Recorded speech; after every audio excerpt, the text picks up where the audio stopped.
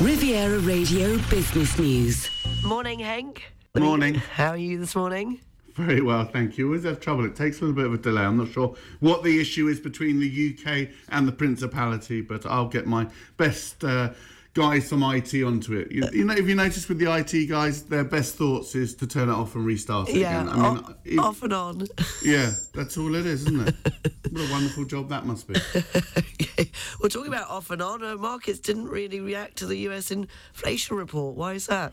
Yeah, a bit of a muted response. I guess it came in pretty much as expected, slightly higher, you could argue. This is after US consumer prices in the United States at the start of the year came in up, well, they rose 0.5% in January, up 6.4% year on year. The core figure came in at 5.6% year on year. So you could suggest that price pressures may be a little bit more persistent than hoped, keeping some of that pressure on the Federal Reserve to hike rates. To be honest with you, I don't think it truly changes the hiking narrative that we've been seeing playing out in the US. We still think it will come to a conclusion in June and then look for that pivot towards an easing stance towards the end of the year. So market reaction, what did we see? Well, equities were flat. Certainly the S&P 500, the stock 600 in Europe closed pretty much unchanged. Did see some movements in Treasury yields. 2 years were up around about 10 basis points or so, perhaps reflecting that hiking expectation.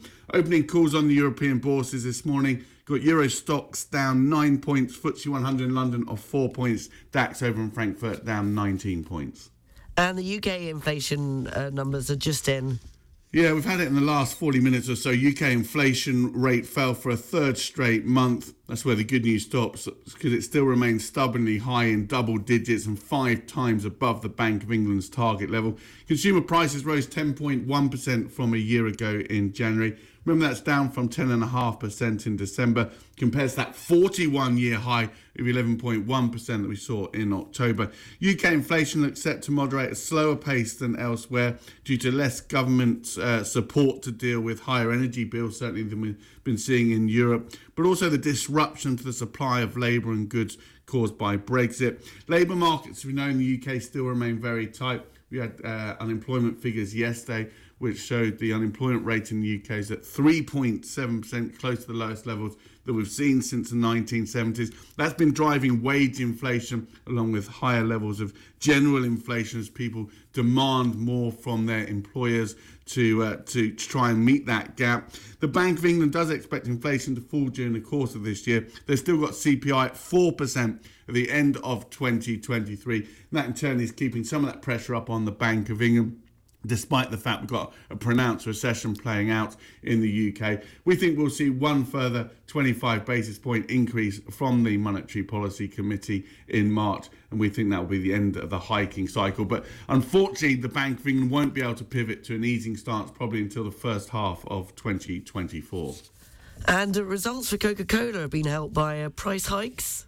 Yeah, Coca-Cola said it expects revenue growth to moderate this year, but still to around 7 to 8%, which isn't a bad performance, but less than the 16% growth that was delivered during the course of 2022. As inflation cools and price increases moderate. Higher prices were a big contributor, as you say, to Coke's revenue growth, to try to compensate for the rising cost of raw materials, labour and transportation. Pricing and mix accounts for changes to packaging sizes, contributed 12% to revenue growth, while case volumes fell 1% globally in the fourth quarter. Drinks makers said there was strong demand for Coca-Cola Zero Sugar. It was up 9%. Coffee sales were up 11%. It continues to expand its Costa brand. Sports drinks are only up 1%, but we're drinking less juices, we're drinking less tea, according to Coca-Cola as well, where sales were down.